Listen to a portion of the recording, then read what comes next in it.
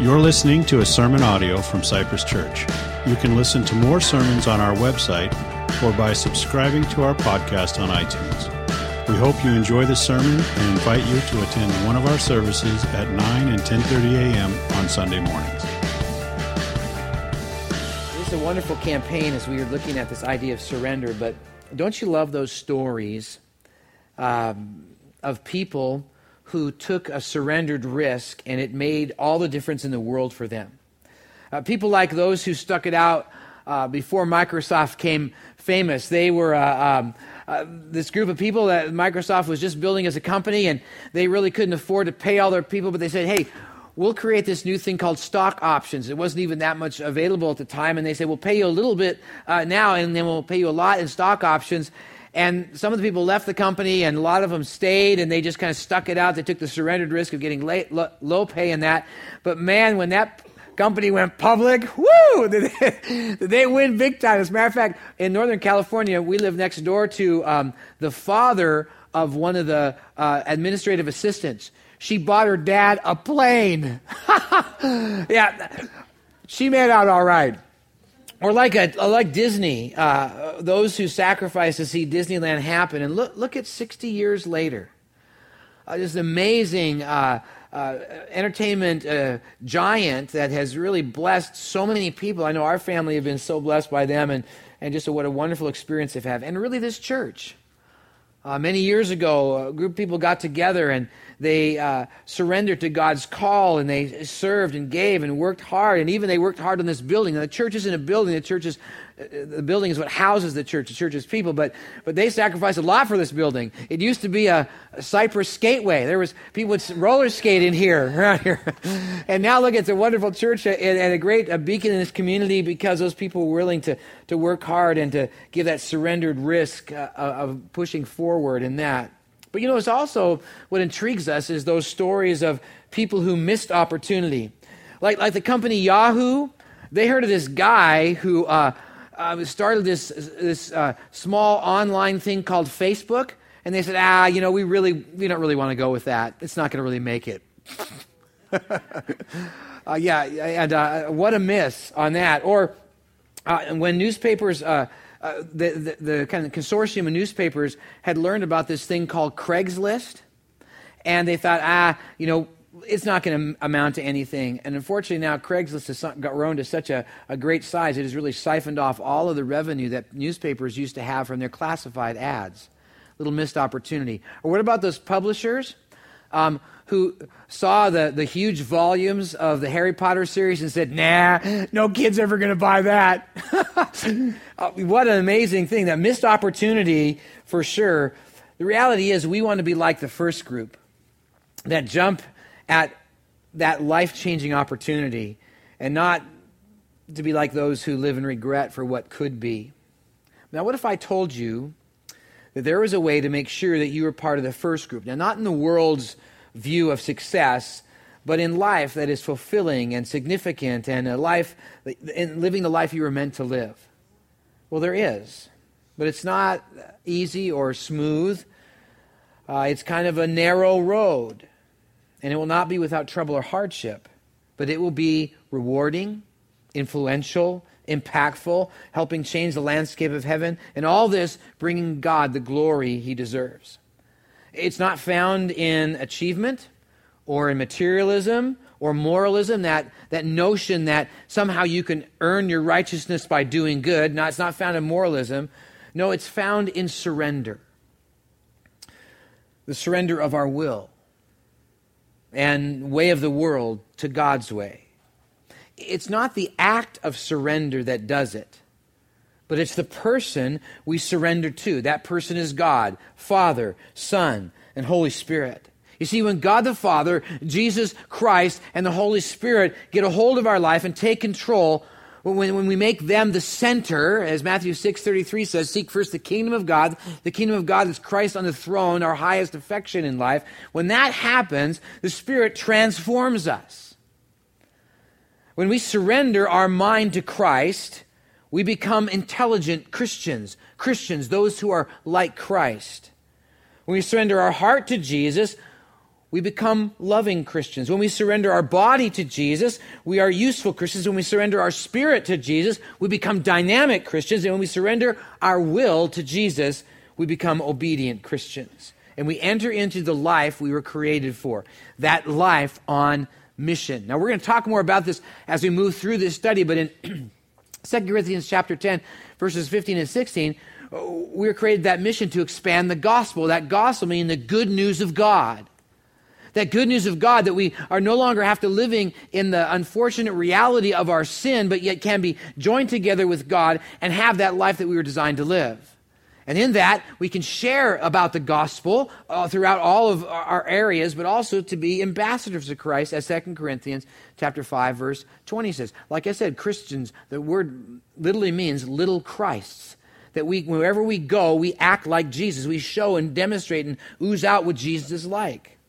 This surrendered life is a surrendered life to God's call.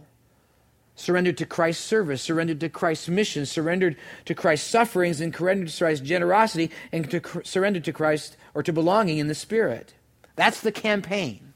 It's on those subjects as we go through the Bible book of 2 Corinthians. There's 4 elements to this campaign. One is the devotional. It's so that we can be literally on the same page every day. It's a daily devotional that you can read every day. And I know that some of you kind of treat devotionals like dieting. If you just miss one day, you go, forget it.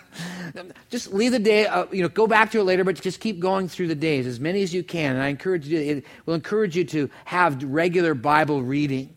There's some great stories in there, as Jericho was mentioning.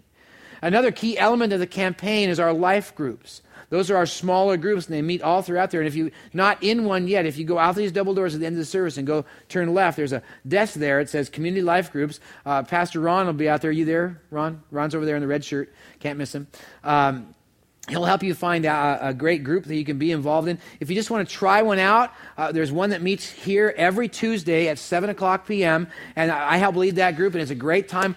Those signs showing you how to get there, we'd love to have you join us, but do get involved in a life group. That's where you can really talk through what these things that you're learning through the sermon and through the Bible study and how they work out in life. But it's also a chance for you to get to know some people and live in community with people and join with that. So I encourage you with that. Just jump in there in those. And then we're going to be doing a service project coming up very soon, and you'll be hearing about that. We're going to do something that's just, kind of surrender away from us, from our city, and go and help out the city of Compton. We're doing the Compton Initiative there, and so it's going to be a fun time there. You'll be hearing more as we go along. But all this to help us listen to the Holy Spirit and seek to live that surrendered life. Now, surrender seems so counter to one of life's highest values, that value that life is all about me, self, or I. I want to be and do what I want to do, where we direct our future, where we determine our destiny, where we are in control of power. And yet all through Scripture, we're challenged to surrender to God. Proverbs 3, 5, and 6 says, trust in the Lord with all your heart and lean not in your own understanding, and always acknowledge Him, and He will direct your path. The idea is to surrender your trust to God. Jesus said in Matthew 11, 28 to 30, He said, come to me, all you who are weary and heavy laden, and I will give you rest. Take my yoke upon you, or take my way upon you, that we're to surrender to Jesus' way. That yoke, that would hook 2 oxen up, were a representative of a way of life. That we're to surrender to Jesus' way of life and Jesus' care in us. And as Ephesians 5:18 says, it says, do not be drunk with wine, but be controlled or be filled by the Holy Spirit. That we should be surrendering to the control of the Holy Spirit in our life. All through Scripture talks about this. For the reality is, though, it seems surrender is for losers or the weak. But there's actually a benefit to surrender. Like when you surrender your car or computer to someone who knows how to fix it, or you surrender your kids to school to help them to learn because you don't know how to do algebra, you help them and surrender them off to university too. See, if we're not good at financial investing, it does us well to find an expert who we can surrender to. Now, does surrender mean we lose a bit of control? Absolutely. But we gain a peace of mind knowing someone knows better. See, there's power and there's security in our surrender. But instead of our car to a mechanic or our kids to a university or our money to an investor, we're talking about surrendering all of our lives to the author of life. He's far more reliable than any broker. And believe it or not, the stakes are so much higher. It isn't your retirement that we're talking about, it's your life. The challenge to surrender is real, and it's scary. And so the question that we're going to be answering this morning is, why would we consider surrendering to God's call? The Apostle Paul answers that question, giving us 3 truths to trust as we surrender to God's call. So if you wouldn't mind just pushing your books aside, stand up, let's pray and ask God to teach us this morning. If you've come to the place in your life where you believe in Jesus, you have the Holy Spirit there to help and guide you, and we need to do the hard work of listening and trying to take these truths in, but He will help us apply this to our lives, and so let's ask Him to do so. Father, thank you for this morning and the opportunity to be able to come and to listen to your word this morning. And Lord, I know that there are people come, all kinds of issues and things going on in their head and their heart, and God, I pray this morning that they would tune in and seek to listen how they might surrender to you more and how they might yield their life to you. Even in the midst of difficulties, Lord, may they surrender to you. Teach us, Holy Spirit, what you want us to learn, and may we gain from this time, we pray, in your Son's name. Amen.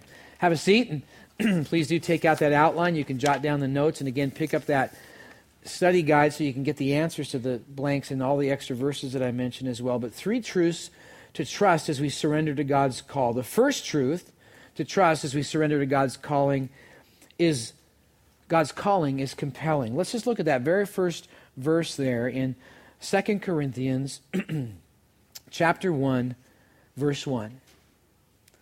Paul, the Apostle Paul, writes this: Paul, an apostle of Christ Jesus, by the will of God, and Timothy, our brother, to the church of God that is at Corinth, with all the saints who are in the whole of Achaia. Now, Paul, so compelled to his calling as an apostle, pushed forward despite all the issues of life. Now, he is an apostle, which means he's at it's a foundational ministry of starting this whole movement of Jesus. And this whole movement of Jesus is understanding God's story. God's story that He created this world in all its beauty and wonder and put man into it and let him run free and said, just don't choose of this tree, and yet man sinned, and that changed everything in our world. The planet, the animals, and certainly us humans. When sin entered the world, a huge gap was ripped apart between man and God. We are separated by our sins, by our iniquities, Isaiah tells us. And because of this separation, we go live our own way, facing all the troubles and trials and issues because of our sin, and yet we aren't connected to God. And try as we might, there's no way we can bridge that gap, because moralism doesn't work. You cannot earn righteousness. That sin that we have, we're stuck with it. But God provided a way. He provided a redeemer. Someone to redeem us out of this awful, sinful condition and to make us righteous, not by our own act, but by what Jesus did. Jesus, the sinless one, came to this world, squeezing himself into the tininess of a man and showed us how to live out a godly life, but then went to a cross to pay the penalty for our sin. See, sin has a price. The wage of sin is death. But the gift of God is eternal life, and the gift is Christ on the cross. He paid the penalty for us when He died on the cross. And how we benefit from that is to believe. Believe is always more than just mental understanding. Belief is always an action. As it says, I accept this and I take this as the truth of my redemption, of closing that gap, but also now to live life God's way as best as I know how. That's the movement of Christ. Helping people to understand there is a gap, that there is a way to fill that gap and a way to live life as God meant it to be lived. That's the movement of God as he moves on. And the Apostle Paul was committed to that movement. So compelled, he kept going regardless of the obstacles. And my goodness, did Paul have obstacles. Now, we're going to look at it in a few weeks, but I want to give you a little sneak peek. So hold your finger in 2 Corinthians chapter 1 and flip over to chapter 12, or chapter 11. Chapter 11, verse 24. The Apostle Paul didn't have an easy life. As a matter of fact, that's why people were contesting his apostleship, because they had this moralistic thinking that if you did all the right things, your life would be easy. There would be no trouble. That the reason you're having trouble in your life is because there's something sinful in your life. And that's just simply not wrong. We have trouble in our life because our world is full of sin. And Jesus even said, we'll talk about later, that we're going to face tribulation. And yet, bad things happen even to good people. And so his apostleship was contested by a lot of people because all these bad things happen. Listen to what happened to Paul. 5 times I received at the hand of the Jews 40 lashes less 1. 39 lashes with the cat of 9 tails. He was whipped, just like Jesus. 3 times I was beaten with a rod. Once I was stoned. Now that stoned is not like getting high. That stoned was, getting rocks thrown at you till you thought you were dead and dragged out of the city. Once I was stoned. 3 times I was shipwrecked. At night and a day I was adrift at sea, on frequent journeys, in danger from rivers, in danger from robbers, in danger from my own people, in danger from the Gentiles, danger in the city, danger in the wilderness, danger at sea, danger as false brothers, in toil and hardships, through many sleepless nights, in hunger and thirst, often without food, cold and exposure. Wow, Paul had an easy life, didn't he? Yet despite all of that,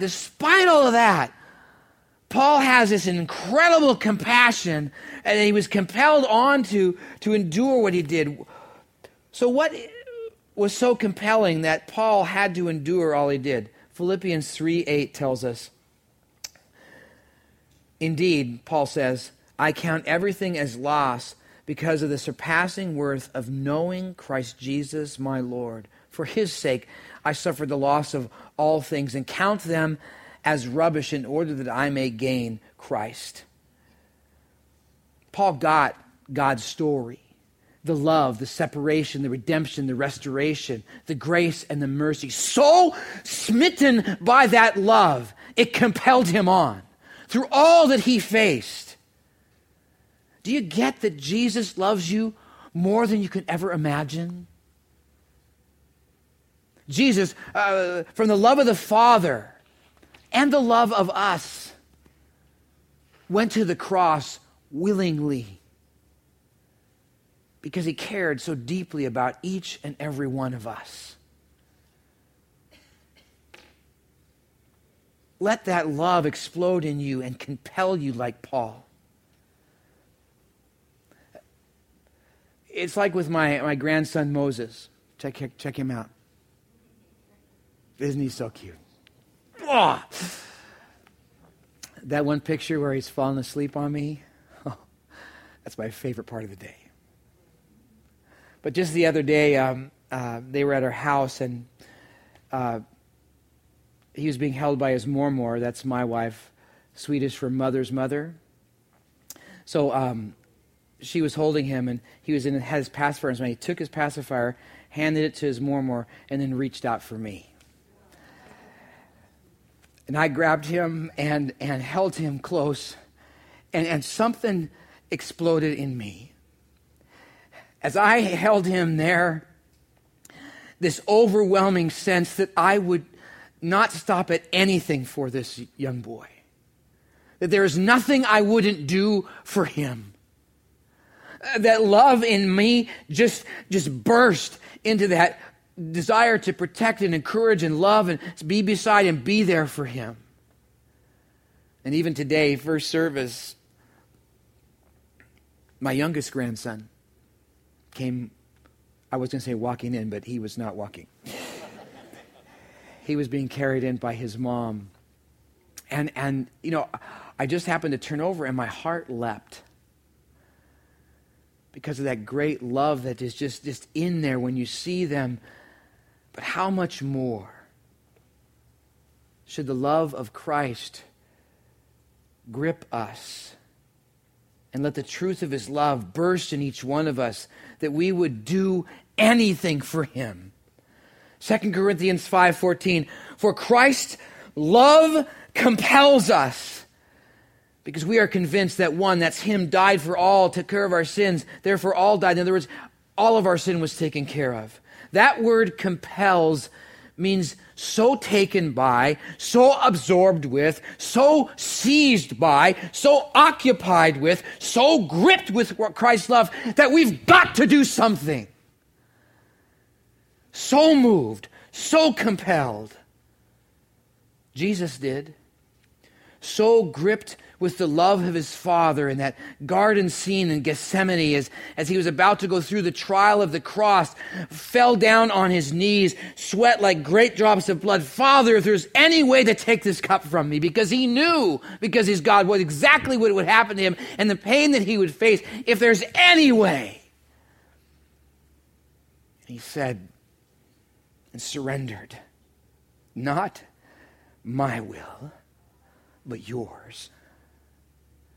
The love of the Father exploded in him. And he surrendered. Has Jesus' love grabbed you like that? If so, great. Let it move you beyond your fears, beyond your dreams. But if not, why not? Who or what really do you love more?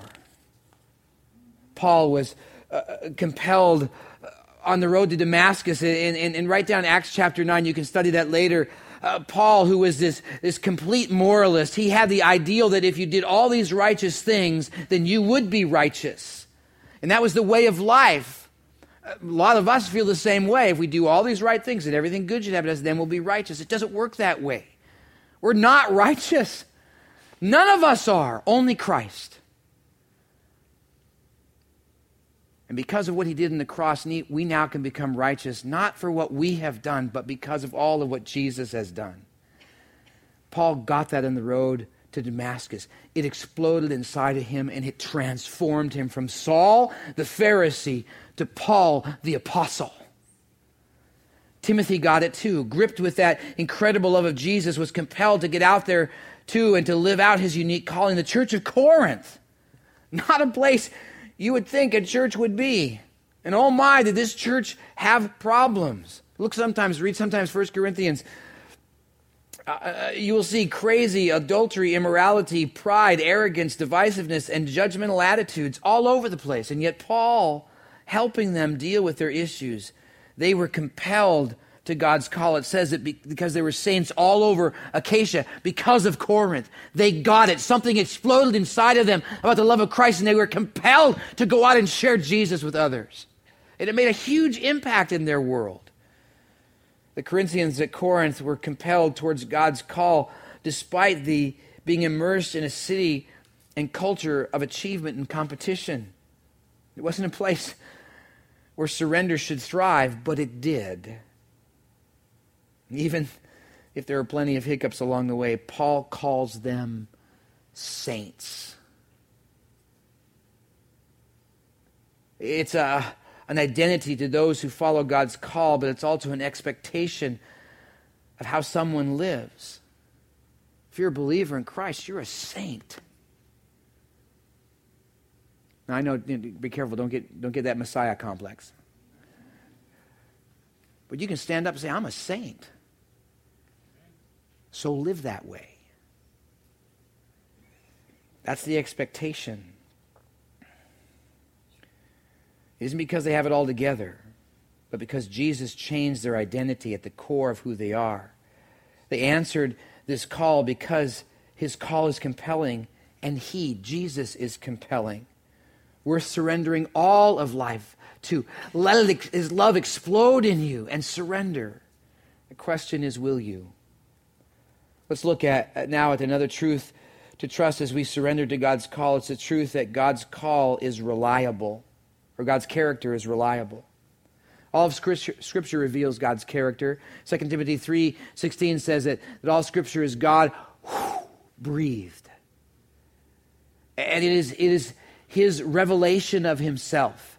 God is revealed through the words of Scripture, things that directly tell us what He's like, and then we can see it as He moves His will and His way all the way through Scripture. Not only that, Romans chapter 1, verses 19 and 20 tells us that nature reveals God's character. We can see what God is like and what He has made around us, the universe, the stars, our earth, other planets. And God's call is grounded in His character. What He does flows out of who He is. God's character is unchanging, but the calling He has for each one of us is different. My calling is different than yours. Same mission, but different opportunities, we carry it out. Now, we're not sure why God's called us all to be different, but however, since His calling flows from His character, He's got a good reason for it. And so we are to respond to His call, not just because He says so, but because we know the calling is coming from God with reliable character. So what is that character? God's attributes are so interspersed all throughout Scripture and even in this passage here. But let me just read you verses 2 to 5 and then we'll pull out a few of them. Paul says, "Grace to you and peace from God our Father and the Lord Jesus Christ. Blessed be the God and Father of our Lord Jesus Christ, the Father of mercies and the God of all comforts, who comforts us in all our afflictions, so that we may be able to comfort those who are in any affliction with the comfort which we ourselves are comforted by God. For we share abundantly in Christ's suffering, so through Christ we share abundantly in comfort as well." 3 small verses, tons of theology. But let's take a look at just a few of these characteristics of God. First of all, God is gracious. When Paul wrote this, he says, "Grace to you." Now, the standard Greek greeting was the Greek word "karion," which means greetings. But Paul puts a play on words and says the word charis, which is the word grace, which also means which means grace. But it's not just a play on words to be silly. It's highlighting the heart of our faith, which flows from a heart of grace. Because God is a God of grace. That word means unmerited favor. It's a gift with no strings. It's a gift just because God gave it and said it so. He handed us salvation. He's handed us this wonderful life, not because we earned it or somehow deserved it. It's just because He wants to. It's an unmerited favor. The result of grace is the next facet of His character, which God is and gives peace. Paul adds a Hebrew and Aramaic greeting, shalom. The idea isn't the absence of troubling circumstances, but a profound well-being that comes from resting in or trusting in God's sovereignty and grace. That grace is that unmerited favor gift of Christ at salvation, which bridges that gap between sinful man and holy God. And then we experience peace with God. As the Bible says, that distance causes enmity or strife between us and God. Yet because of Christ, there is now peace with God. Not only that, there's the peace of God. That peace of God is where God is in charge, sovereign, working His will and His way and His purposes. Even though it may be unpleasant, we know that God is on the throne. When we go through difficult circumstances, we can say, "God, you're still sovereign."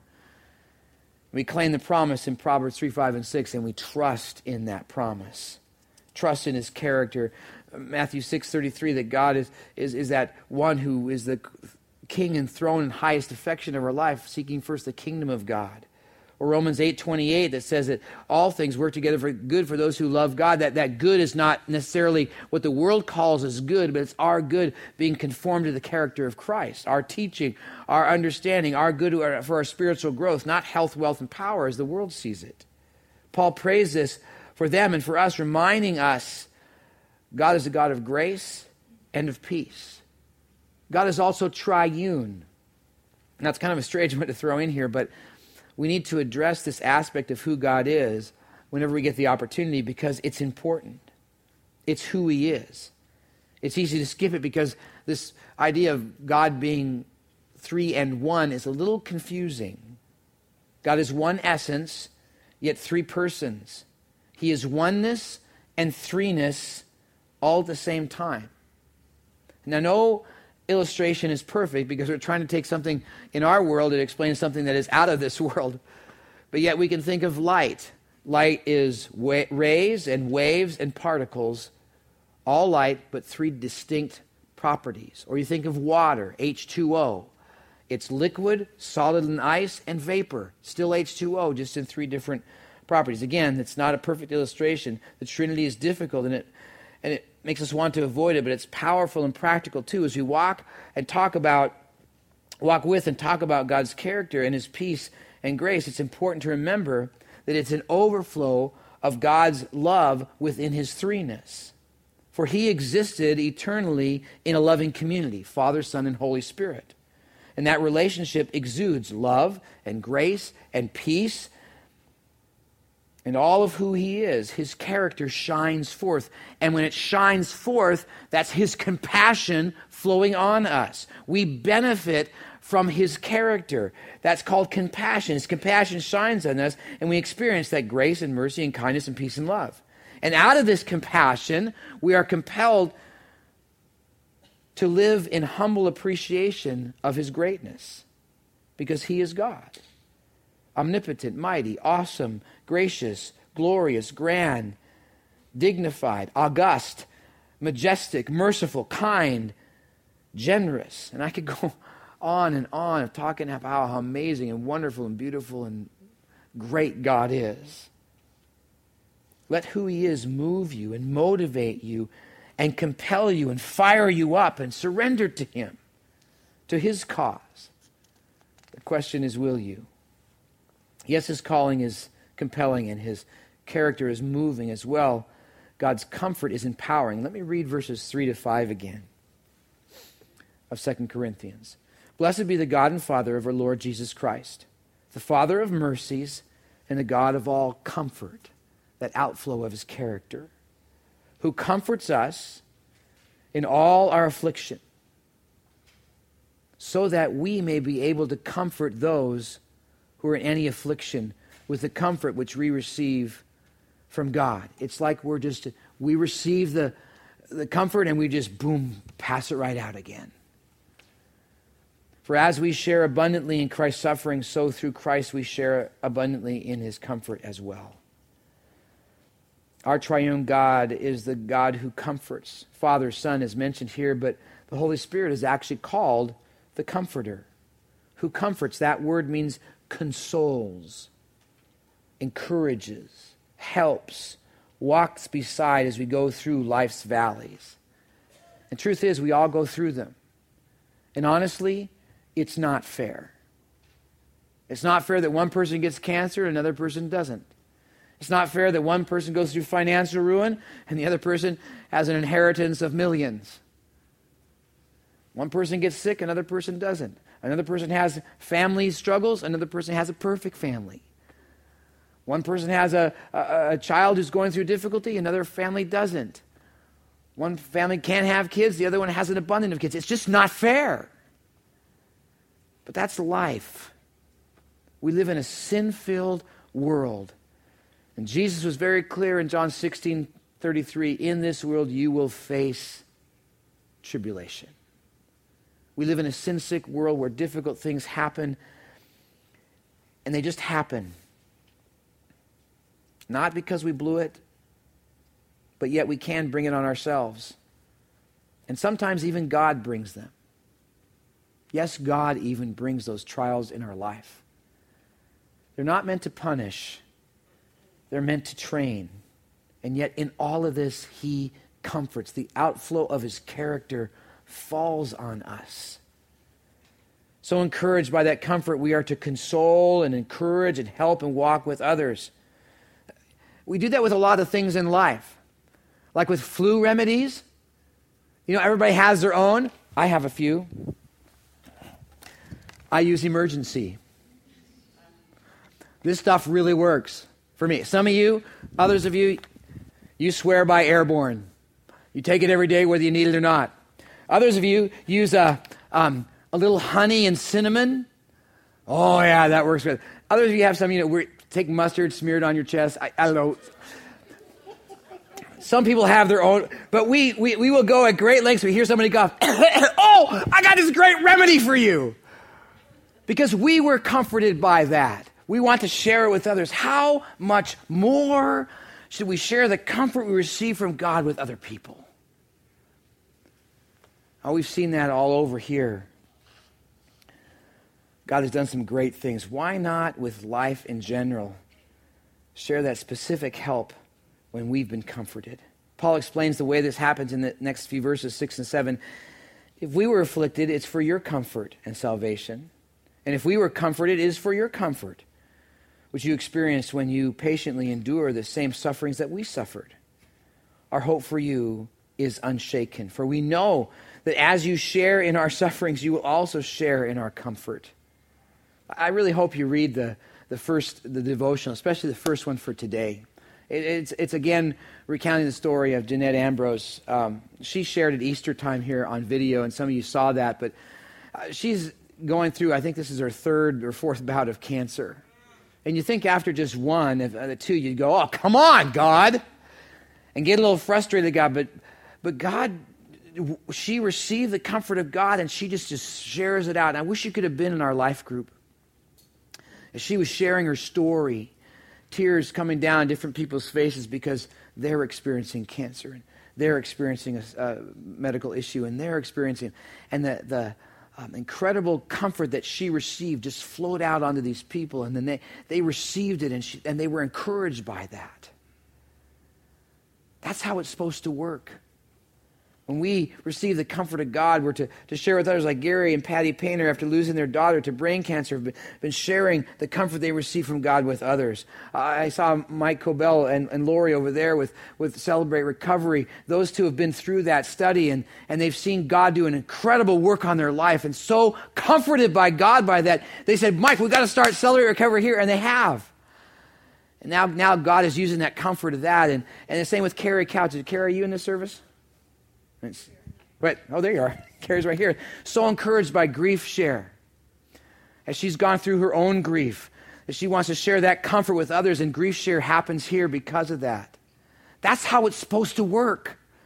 The comfort that we receive from God, we're to share with other people. And Jericho shared about the children's ministry and needing children's workers. Some of you have been blessed by a children's ministry of a church, or this church, or you went through a children's ministry. You received that great comfort of God, and now it's time for you to go share it with somebody else, some other kid that needs you. Oh, I wish you could have been in the youth staff meeting as they're going through some rough waters, as their youth pastor is gone, and they're struggling with that, and they were meeting with parents, and just tears in their eyes were sharing with them.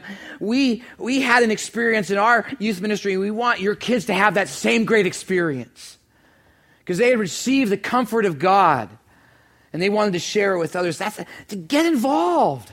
Let the outflow of that flow out. It's a natural thing, and when we stop it, it's not natural. Actually, we become stagnant when that happens. God's comfort is empowering. It naturally does that. Let his comfort empower, and surrender. Surrender to his call in your life. The question is, will you? Will you be one of those people who take a surrendered risk and be about God's call? Don't be one of those who live in regret. We all have a calling, and surrender is a key. But it is not the act of surrender that does it, but it's the person we surrender to, the person of God, Father, Son, and Holy Spirit. Let his love explode inside of you and compel you. Because God's calling is compelling, his character is reliable, and his comfort is empowering. Will you pray with me? Father, thank you for your great love and care for each one of us. You chose to reach down and to love a crazy kid like me.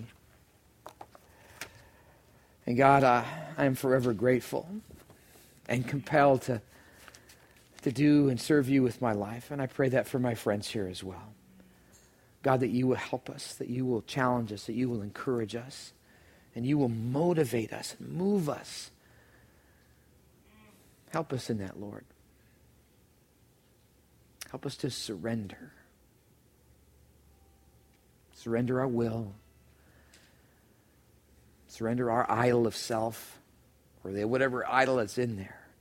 And let that love that you have for us explode inside of us to move us forward onto your call, we pray.